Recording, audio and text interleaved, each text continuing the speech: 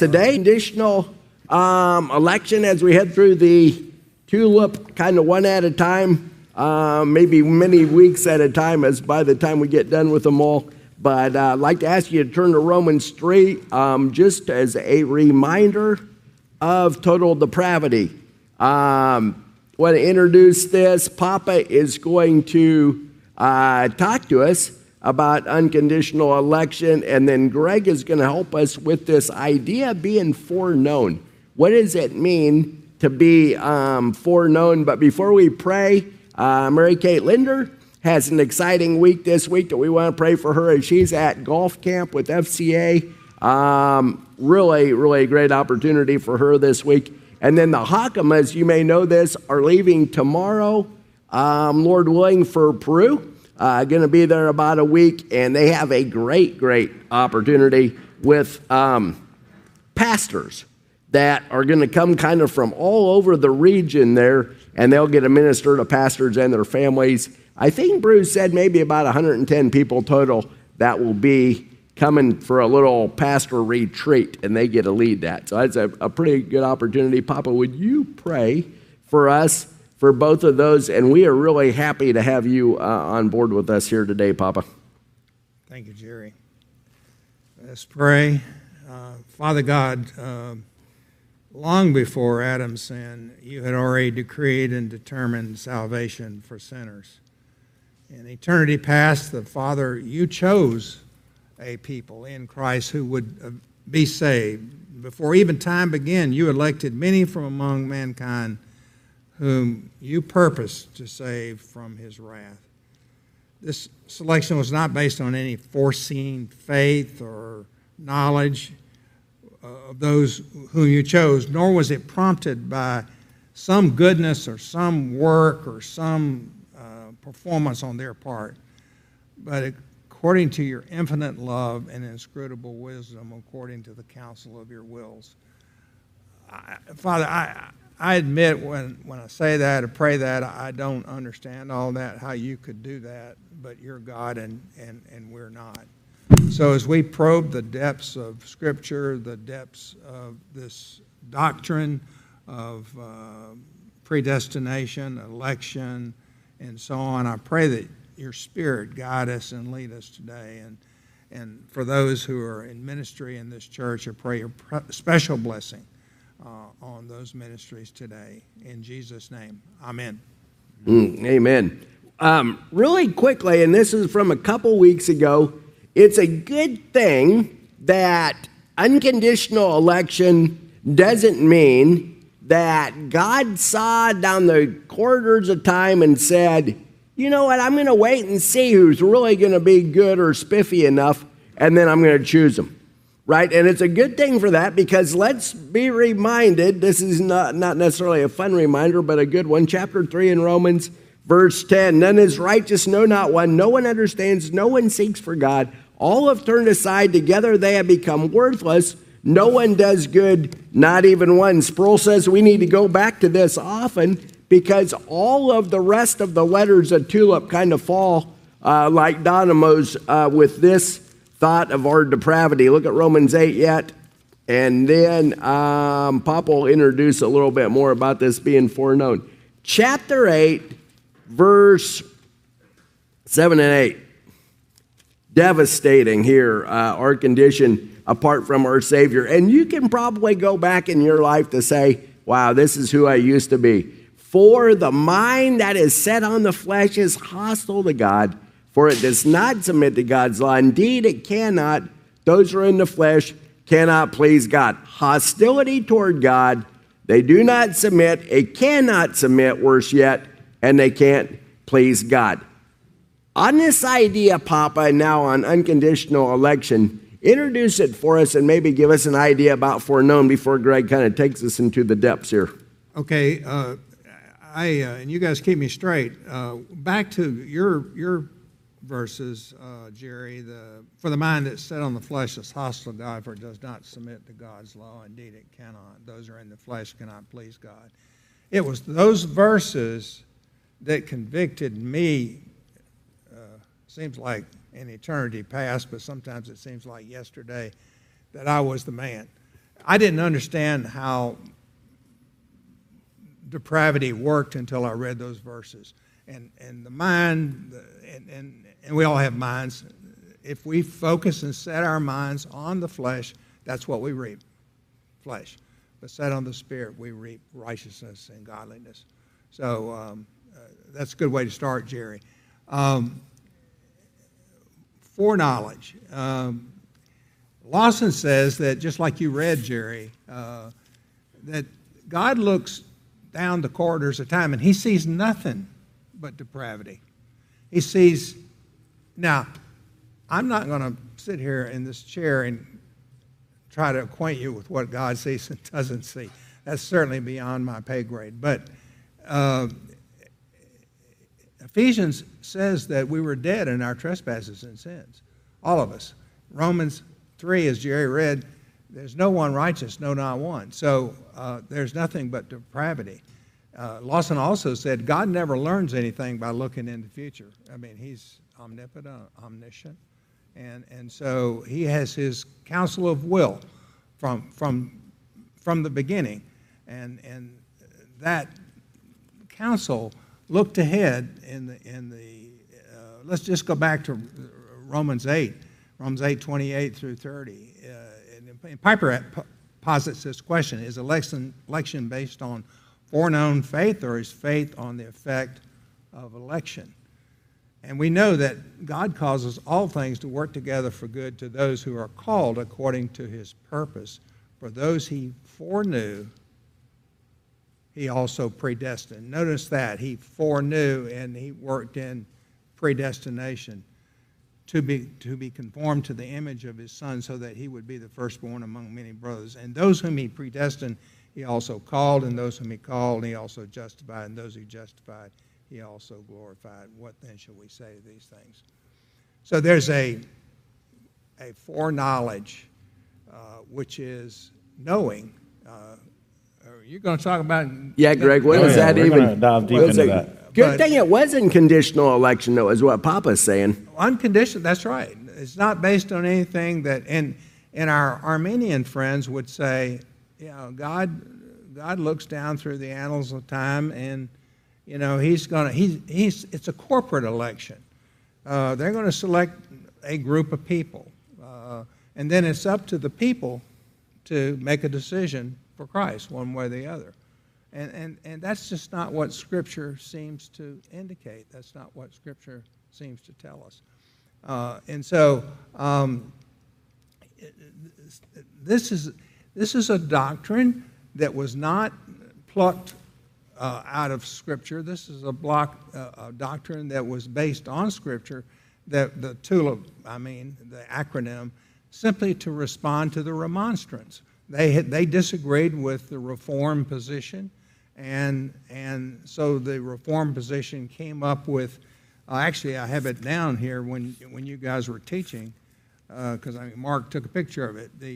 This is the 5 articles of remonstrance. Conditional predestination based on foreknowledge. So God looked down through the annals of time. He knew that Greg was going to be a good boy, and so he saved him. Number 2, the limited atonement. They have universal, unlimited atonement. Anyone can be saved.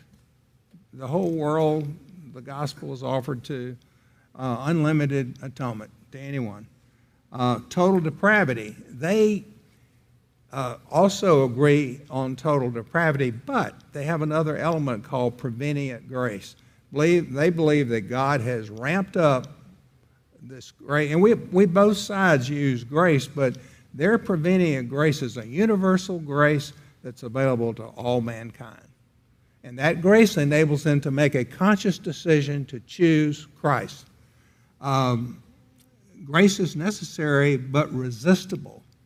That's what the Armenian camp would say. And I would say it's not resistible. The hounds of heaven will plague you if you're elect and till that day when he calls you home. And that's such a foundational truth that it's hard to even deny. And then the possibility of falling away, their last point, the perseverance of the saints, they would disagree with us that we could fall away, that we will fall away given the opportunity. And I won't be quiet for a minute, but Piper made I followed him on his unconditional election, and he made a passionate plea. He said, there's no one, if you think you're beyond God's grace, he used examples in the counseling room. People would come in with persistent sin. Also, his own son, Abraham, who stepped away 4 years, and Piper met with him weekly, prayed for him, and he came back to the fold eventually. My understanding that he has. And he departed again. Oh, did he? Oh, yeah. He's on social media doing everything he can. He's departed again. Well, forgive me. Unfortunately. But that's sort of the I mean the Reform or the Calvinist response to the Remonstrance, and Greg's going to talk about this foreknowledge thing. Yeah. So back in Romans chapter 8, we're going to start here briefly, and then we're going to do kind of a walking tour through some biblical texts, Old Testament, New Testament, understanding, how does the Bible use this word to know? We've talked about this before, but hopefully this will be even better. But again, verse 29, Romans chapter 8 says, "For those whom he foreknew, he also predestined to be conformed to the image of his Son." The most common word we focus on is predestined there. Well, depending on your church background, what you're used to, to even say the word predestination is almost like a 4-letter word you're not supposed to say. Like, that's taboo, it's off limits, you don't say that word. And one of the most amazing things is it's actually in the Bible, but it's actually not the most controversial, the most important word here. I think that's the thing that continually gets me. You can take predestination as kind of a big picture of God's plan for salvation. But in this particular passage, predestination is what God is doing for those who he knows are going to be saved, for believers, okay? And so predestination is God says, look, this is what I'm going to do to my people. I'm going to make sure they're conformed to Jesus. The word before that is the word foreknow. That's actually the most important word right here, okay? Because you're going to become like Jesus if God foreknows you. All right, that's the important word. If you're not foreknown of God, then you're not going to be conformed to Jesus. Okay, that's the logic of the text that Paul is giving us in verse 29. So foreknow is the beginning of this whole golden chain that we're going to come back to. So again, we all know the word foreknow, foreknowledge. In the most basic sense, is to know ahead of time. But the question is, what does it mean to know? What does that word mean to know? Okay, that's what we need to understand. That's what we need to see what Scripture actually says, because we tend to, in our culture and just the way we're wired, think, oh, I have information about something. I know that. I understand how that works. I know that. I get it. And that is not how this word actually functions in Scripture. So I want to go all the way back to Genesis chapter 4. Okay, Genesis chapter 4, we're going to do a little bit of a sword drill here today and see the roots of this word know. So in the Greek language, the word to know is gnosko. In the Hebrew, it's yada. Okay, Fred and I were joking, somebody's bothering you. I know, you hear yada, yada, yada. I know. It's what husbands never should say to their wives. I don't know if that's where it came from, but it seems plausible. But the word to know in Hebrew is yada, and it can have a number of nuances, and depending on the context in which it's used. But when it comes to husbands and wives and God's relationship to his people, there's only one way we can understand this, okay? And context is going to determine that. So Genesis chapter 4, look at verse 1. All right, so we know the fall has happened. Adam and Eve have been driven out of the Garden of Eden. There's a cherubim there, a flaming sword, guarding the way to the tree of life. They can't get back into Eden. They're barred from it. They're banned from it. And then we get chapter 4, verse 1. This is after they've left the garden. It doesn't say exactly when, but just that Adam knew Eve, his wife, and she conceived and bore Cain, saying, I've gotten a man with the help of the Lord. That word knew there, if you have the ESV, is the word yada, to know. And so that's when we have to start asking, okay, what does Moses mean by this word, Adam knew Eve? Does that mean he just knew about her? So the result of Adam knowing about his wife was that she got pregnant? I mean, we'd say there's no way. Like it's got to mean more than that, because conception is the result of this knowing, right? I mean, that's clear from the text. And so what we need to see here is that the word knew means to enter into the most intimate, close relationship that you can have with someone. And in context of marriage, it refers to a relationship between a husband and wife. Okay, we don't say Adam knew about Eve and she became pregnant, or Adam understood Eve and she became pregnant, or he recognized her. No, it's got to mean more than that based on the context and how it's used. Okay, so Adam knew Eve, his wife, she conceived. Knowing involves more than just knowing about. Okay, flip to Genesis, stay in Genesis 4. You might have to flip your page like I am to Genesis 4:25. Okay, again, we're just going to see in the context of the marital relationship here what this word means. Verse 25, it says, Adam knew his wife again, and she bore a son and called his name Seth. And so again, it's already clear, context has to determine what this word know means. Okay, we have to be oh so careful about taking our common usage of a word and then reading that back into the Bible as though they're using it the exact same way we do today. Okay, that is not how this word is used in the Old Testament, the word yada for know. All right, so Adam knew his wife. Children come as a result of that. So it's this intimate, close, like he's choosing her. He's not choosing anyone else. He's relating to her, getting involved with her in a way that he's not going to get involved with anyone else. That's one of the joys and the benefits of marriage. And so for Adam to know his wife means he's not going to know any other woman this way.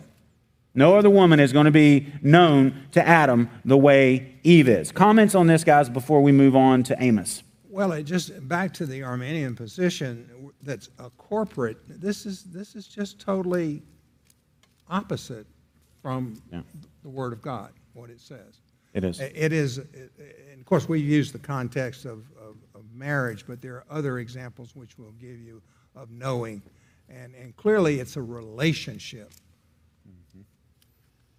Yeah. Jerry, anything before we move on? All right, Amos. Find Amos. He's right after Joel, and I'm not going to help you more than that. I don't have the list memorized in my head. Some of you, there's Amos, and then there's Joel. Or Joel and then Amos, I should say. Amos chapter 3. So remember what we said. This word yada in the Old Testament refers to a husband knows his wife, and it's obviously a lot more than just a mental cognition that she's there or he has right information about her. It's a relational knowing. It's an intimate knowing. And in the case of marriage, it's a physical knowledge as well. But like we said, this also refers to God's relationship to his people. Now, obviously, we don't need to think physically, like sexually in this, but God wants us to understand that when he knows his people, it is a relational knowing. Like he's entering into a relationship, he's preferring them, choosing them, loving them. Like he's not going to love anyone else, know anyone else, choose anyone else, okay? So again, it's more than just this mere cognition of information about someone. Look at Amos chapter 3. Look at verse 2. This is God speaking to Israel. He says, "You only have I known of all the families of the earth."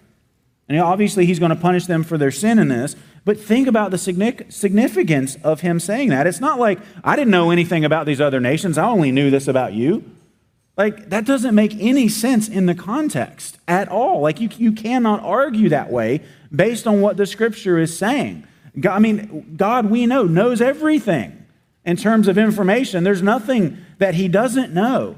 And so to say he didn't have any information about the other families of the earth, but he knew about Israel, that doesn't make any sense based on what's being argued here. No, it's the same kind of no applied spiritually to God's relationship with his people here. He says, you're the only one I've known of all the families of the earth, the only one I've chosen, the only one I've loved, the one I've set my affection on, the one I'm going to fight for, the one I'm going to dwell with, the one who's going to have my law and my covenant and my temple. Like, God didn't give that to anyone else. And no other nation had that in the world except Israel. And so knowing here, again, is far stronger than just, well, God knew about Israel more than he knew about these other nations. Any comments on that, guys, before we move on? Fantastic. That wouldn't make any other sense. No, it doesn't. Sense any other way.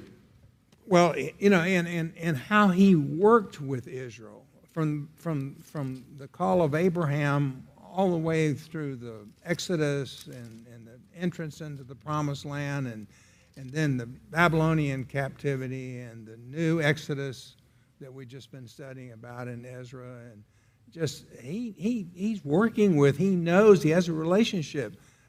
They're his bride, and ultimately we're the church, the resultant of all that. So, okay, now let's go to the New Testament, to the book of Matthew. All right, remember, Old Testament, the word is yada. New Testament, it's gnosko. Matthew chapter 1, all the way back at the beginning. We're very familiar with this story, obviously, the virgin conception of Jesus, Mary, and Joseph, as we're going to see. Joseph, she's pregnant. He obviously knows he's not the dad. He's going to divorce her quietly. He doesn't want to, make a big deal about it. He's an honorable, just man, it says. But look at what happens in verse 24 as Joseph is going to contemplate, we know, putting Mary away. It says, when Joseph woke from sleep, he did as the angel of the Lord commanded him. The angel said, take her, Joseph, take her as your wife. But look at verse 25. He took his wife, but knew her not until she had given birth to a son, and he called his name Jesus. So again, here, it's not that Joseph didn't know about Mary, or he refused to know about her until Jesus was born. It's like that, again, that doesn't make any sense with the context of what's being said here. The knowing is the same kind of knowing that we read about in Genesis 4 between Adam and Eve. Translated over to the New Testament with the word gnosko, Joseph did not have marital relationships with Mary until after Jesus was born. He restrained himself. He honored her in that way. Now, look at Matthew chapter 7, verse 23. Again, I hope it's starting to get clear the case we're trying to make here. As it's been said, this is the end of the greatest sermon ever preached by the greatest preacher who ever preached, Jesus. End of the Sermon on the Mount. We're very familiar with this. We just covered this in church not too many months ago. And I know Mark spent a whole sermon on this, and so I encourage you, go back and listen to that if you want to dive more in depth on this. But Matthew chapter 7, look at verses 21 through 23. This is amazing here in a sobering way what Jesus actually says to a certain group of people. He says, not everyone who says to me, Lord, Lord, will enter the kingdom of heaven, but the one who does the will of my Father who is in heaven. On that day, many will say to me, Lord, Lord, did we not prophesy in your name, cast out demons in your name, do many mighty works in your name? Which means, by the way, you can do all kinds of stuff in the church and for the church and in the name of Jesus. You can go on mission trips. You can go soul winning. You can even teach Bible studies. And that does not mean you're saved. It does not mean it at all. Because, we would look at people like this and say, wow, they're prophesying in the name of Jesus. They're casting out demons. They're doing miracles. And what does Jesus say at the end? Then I will declare to them, I never knew you. Depart from me, you workers of lawlessness. Again, think about this. If Jesus were saying, I never knew about you, how can he condemn them from his presence? He doesn't know anything. How can he say they did anything wrong? Again, and I'm saying that because I want us to feel the weight of this word. The weight of this word, know here. It says, I never knew you. Meaning I didn't have that relationship with you. I wasn't close to you. You weren't really my people with my presence working in you. And if that is the case, what does he say? Depart from me, you workers of lawlessness. Separation from Jesus is the result of not being known by him. Yes, we need to seek to know him, but the bigger question is, does he know us? Mm-hmm. Does he know us? Has he brought us into this special relationship, this exclusive relationship that not everyone has? Any thoughts on that before we go to John? The Greek language is real specific here in the case of gnosko. Frequently indicates a relationship between the person knowing and the object known. In this respect, what is known is of value or importance to the one who knows, and hence the establishment of the relationship. And this is particularly of God's relationship with his sheep. I do find it interesting. Yeah, it's good that Jesus didn't say, you never knew me. He says, I never knew you. That's and that's the only way that we know him is when he knows us, the foreknown, the predestined, the called, the justified, and then we'll be glorified. John 10. Yeah, John chapter 10. Flip there in your Bibles, if you will, please. Two different sections in John 10 we're going to look at here. First is verses 13 through 15.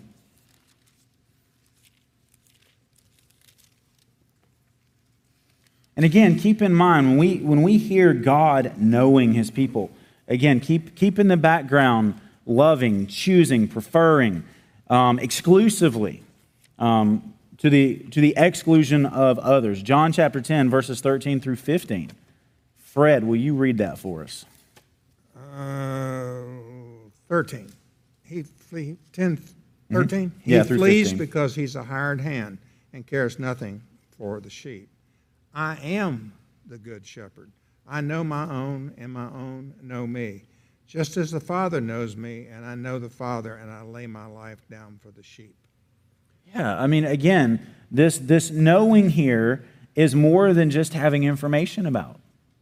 It's not like Jesus, I know all about my sheep. I know, what color. I mean, he does know all about us, but is that what he's saying here? I mean, again, if Jesus is the Son of God and he's God, then he knows everything. So what's the point in saying that in a section like this? He's making a contrast. He's got those who belong to him, and he says, I know my own. And here's the flip of it, Jerry, like you were saying, his own know him. Like if you've been known by God, you will know him. It's impossible for God to choose you, love you, save you, work in you, put his spirit in you, and you not to know him. It's impossible. Like that's not even an option. There's no like true closet Christian, if you will. Oh, I'm saved and elect, but I'll never know about it. Mm-hmm. No, that's just not how this works. If he knows you, you will come to know him. Like it's like Paul Washer used the illustration, and I still can't get past this. It's like someone walks out, like say they had a meeting they had to come into. And they walk in like 20 minutes late, and their clothes are all ripped up and shredded. They've got some bruises. Their hair's messed up. They're bleeding from a few places, and they're like, sorry I'm late. I was on my bike and I got hit on the interstate by a tractor trailer going about 80 miles an hour. So sorry I'm late. And the point of that illustration would be like, wait a minute, something's not adding up here. You don't get hit by a tractor trailer going 80 miles an hour and walk into your meeting after that. You're done. You're absolutely done. If you encounter a tractor trailer like that on a bicycle, there's no more of you. Like you're going to leave that completely changed forever. Okay?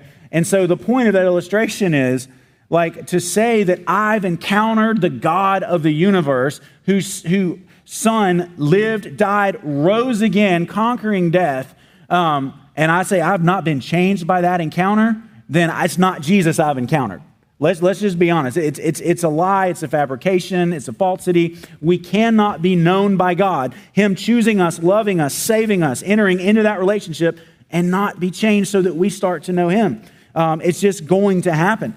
Go ahead. Well, that verse 15, I love this. And it kind of hit me in a new way just now.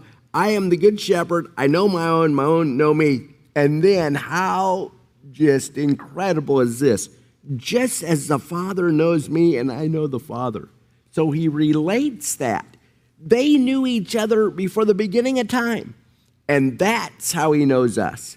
And that's how we know him. And we'll get to more on that in a month with the irresistible grace. As Greg's explaining, it's irresistible. Once he knows us, when he sets his sights on us, we will know him. That is an exciting, 14 and 15 together are that's just unfathomable that we know him in the way he knows the Father and the Father knows him. Yeah. Fred, you look like you had something to say. I have another verse in John 10 that embellishes on the sheep story. Jesus is with the Jews, the Pharisees. John 10, 24 through 27. The Jews then gathered around him and were saying to him, "How long will you keep us in suspense? If you are the Christ, tell us plainly." And Jesus answered them, "I told you, and you do not believe the works that I do in my Father's name. These testify of me, but you do not believe because you are not of my sheep. My sheep hear my voice, and I know them, and they follow me." That's pretty direct. Absolutely is direct. And notice there, verse 26, that is an amazing statement. Because the way we want to think is, you're not among my sheep because you don't believe. Mm-hmm. That's the way we're wired to think about this. You become the sheep when you believe. But Jesus says, he completely flips that and says, you aren't believing. You don't have faith. Why? Because you're not among my sheep. And so I think this ties in so clearly to the doctrine of unconditional election. God has chosen those who will be his. And those who will be his will believe through the preaching of the gospel by the work of the Spirit at the right time. This doesn't, just because we'll get with, you can't talk about one without talking about the others. We'll get to the grace and the drawing and all of that. But you can't have one without the other. If God knows you, that means he's chosen you, he loves you, and he will save you. And again, when it comes to evangelism, this in some way, this should spur us on to more zeal while taking a burden off of us that we should never bear. Ultimately, you and I can't save anyone. We can't make someone believe. We can offer every argument, every reason, we can undercut every objection. But unless and until God opens their eyes to the truth and opens their heart to embrace Christ, to love him, there is no way they're going to believe. And so we can and we should reason, persuade, plead with people to believe in Jesus. Mark talked about that more last week about, Spurgeon's quote, let them, if they're going to go to hell, make them trip over you getting there because you're going to do everything you can basically to keep them from going. But ultimately, it's not up to you and me. If you and I have faithfully communicated who God is, how bad sin is, what Jesus has done, and how we need to respond and how they need to respond, and they have not responded, that burden is not on you. You didn't fail in evangelism. Like, we are so wired to think in the pragmatic terms that unless someone actually believed, we weren't successful, and that is just not true. People will believe because they are elect, and if they're elect, God's going to draw them at just the right time. We don't know when that is. We don't know who the elect are, and that's why we have to zealously, repeatedly preach the gospel. But based on this, why is it at the end of the day that people don't believe? It's because they're not his sheep. Mm-hmm. Another way of saying, I didn't know you. Mm-hmm. I haven't known you. I haven't loved you. I haven't chosen you. We go one more place before Ephesians 1. That's well said. And you might remember that Acts 13:48 is in that same light.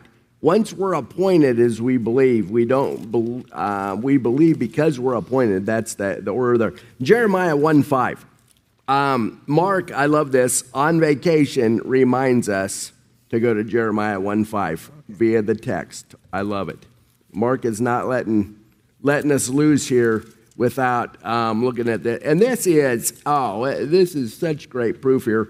Before I formed you, he's talking about Jeremiah here, before I formed you in the womb, I knew you. Again, that same word. And before you were born, I consecrated you. I appointed you a prophet to the nations.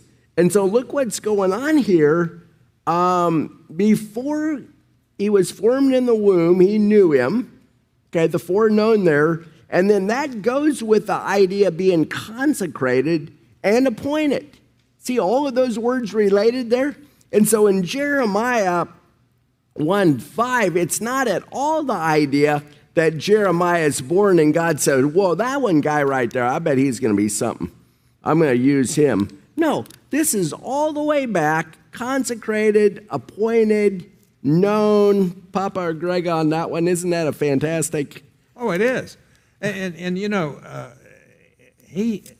I love Isaiah 6 when he's actually called, that's a different chapter, but Jeremiah in particular, you know, was, boy, what a difficult life that guy had. I mean, he was called to preach the gospel to very difficult people at a very difficult time. And they persecuted him, they imprisoned him, they tortured him, and he pressed on. He persevered in that call that God gave him before he was even formed in the womb. Greg, on Jeremiah 1? Just before I formed you in the womb, yeah. I knew you. Now, again, not know about. It's not like God had to say, I wonder what Jeremiah is going to be when he grows up. Let me look. No, I mean, it was his knowing, this choosing, that set Jeremiah's course, not the other way around. And again, that is just how this functions in the Bible. And I hope that's becoming clear no matter where we look. Let's look at Acts chapter 2. Again, a very familiar text here. Acts chapter 2, we'll just look at verses 22 through 23. And again, this is all setting up our understanding of foreknowledge, especially in Romans 8. Because that tends to be the primary text where this is debated. Acts chapter 2, verses 22 through 23. All right, Peter's preaching on Pentecost. It's the first Christian sermon, preaching to the Jews. And listen to what he says here in verse 22. It says, Men of Israel, hear these words. Jesus of Nazareth, a man attested to you by God with mighty works and wonders and signs that God did through him in your midst, as you yourselves know. This Jesus delivered up according to the definite plan and foreknowledge of God, you crucified and killed by the hands of lawless men. So look at the pairing there. That is an amazing pairing of phrases. According to, Jesus was crucified, according to what? The definite plan of God and the foreknowledge of God. And so, again, the definite plan means God set it out ahead of time. He laid out what he wanted to do, and because God had planned it, he foreknew the crucifixion. Again, did God have to learn about the crucifixion like by looking down the corridors of time? Like, okay, we got to bring salvation. I've got a plan for this, but how's that going to happen? Let me look. That's not how it works. The whole event of the crucifixion was foreknown by God, meaning he chose it. It was the plan he preferred. It was the plan that was best to him. And therefore, it came about. So again, foreknowledge here cannot mean God just knew about it ahead of time, because it's not talking about a decision. It's talking about, like a decision for Jesus, it's talking about a whole series of events that took place, and God foreknew it. He was intimately involved with it. It's what he chose. It's what he preferred. We could even say it's what he loved, because he knew it would showcase his glory in a way that nothing else would, as he saved sinners. Want to go Ephesians 1? Sure. Or should we? Because we have 5 minutes. It takes 50, but we're going to get it in 5. Greg's going to get it in 5, I should say, right? You say that. Ephesians We'll see. 1.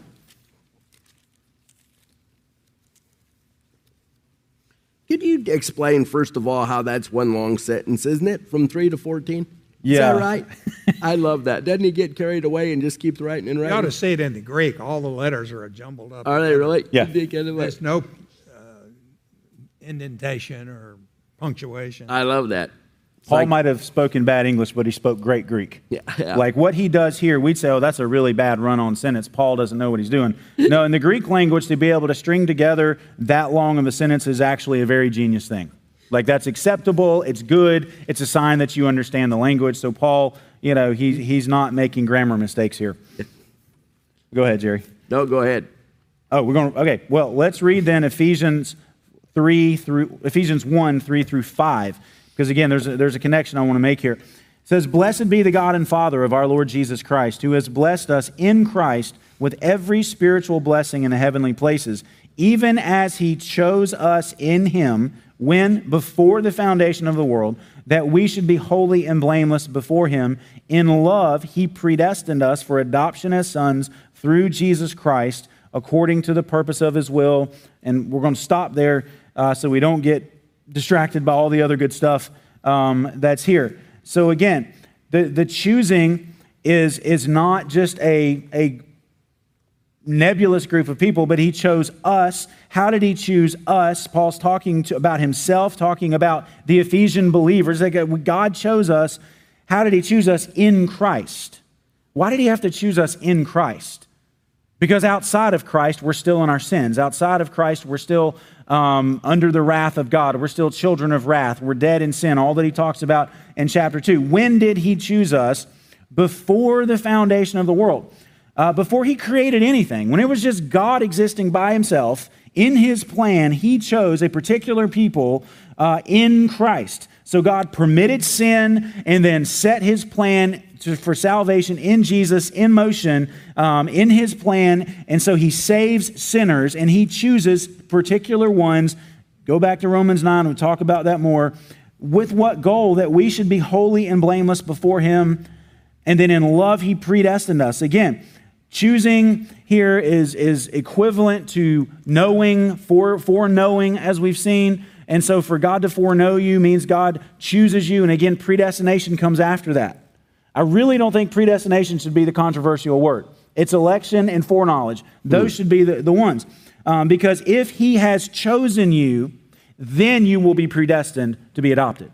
You see how that works? He chooses you and then marks you out beforehand to be adopted.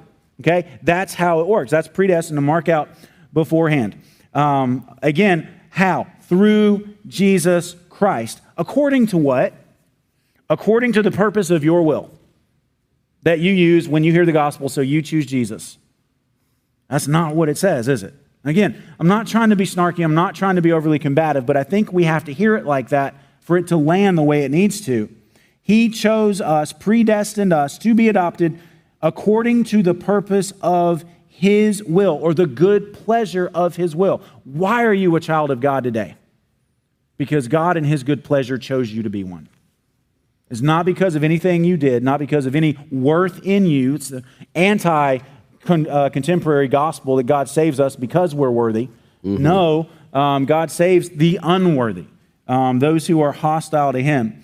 Again, verse 6, we have to read this. To what? The praise of his glorious grace. Completely undeserved, completely unearned in every way. It's great, Papa. It's all God. You know, when I read this, when we read this, we have no contribution. God looked forward in predestination time and saw us and are in the counsel of his will and chose us in him. The opposition and most of the Christian world does not enjoy a reformed position on these things. They don't see the sovereignty and the providence of God in all these actions that we read about in Ephesians. And it's really kind of sad because I don't see my name at all in there except as the beneficiary of his grace. That's good. This brings me back, 15 years probably. Might have been reading Jesus' Storybook Bible, the Ben. I don't know. It could have been that. It could have been. Anyway, we came across this idea. And I remember Ben as a 3 or 4-year-old, probably 3, just kind of perking up and saying, "You mean God knew me like before the beginning of time or a long time ago?" And he was fascinated by that idea. And even, at a young age, it made him feel so good, I think. Feel so special that, wait a second, God chose me way back then? And I think that's the way it ought to be for us. Completely apart from us. And Greg, I like the way you emphasize there, according to the purpose of his will. So why did he do it? He did it because that's what he willed to do. And maybe that's not always intellectually satisfying.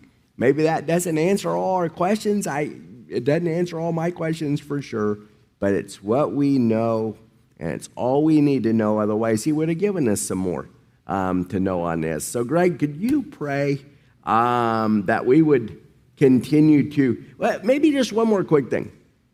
How should we respond this week to this? What's the application of such glorious truth? Humility is the first word that comes to my mind. It should utterly humble us to know that our salvation depends not in even a little bit on us. It does not depend on us in any way. Even, our faith, the more we know, the more we trust, right? Mm-hmm. And it's like, so when is our faith enough? It's like it's never enough because we're always going to be learning and growing. And so, again, we don't look within to find our assurance. We look to what God says about us. And this is where it meets. It says, listen, you don't have to have everything figured out. Just believe in Jesus. The Bible never says, ask if you're elect. You feel like you're elect or something. It's like, no. Do you recognize that God is holy and you're a sinner and that you need to repent of your sin and trust in Jesus, who is the only answer for your sin? Like, that's where this meets us. And it's like, find comfort in knowing that if you have believed in Jesus, if you're trusting in him right now, it's because God ultimately chose you first.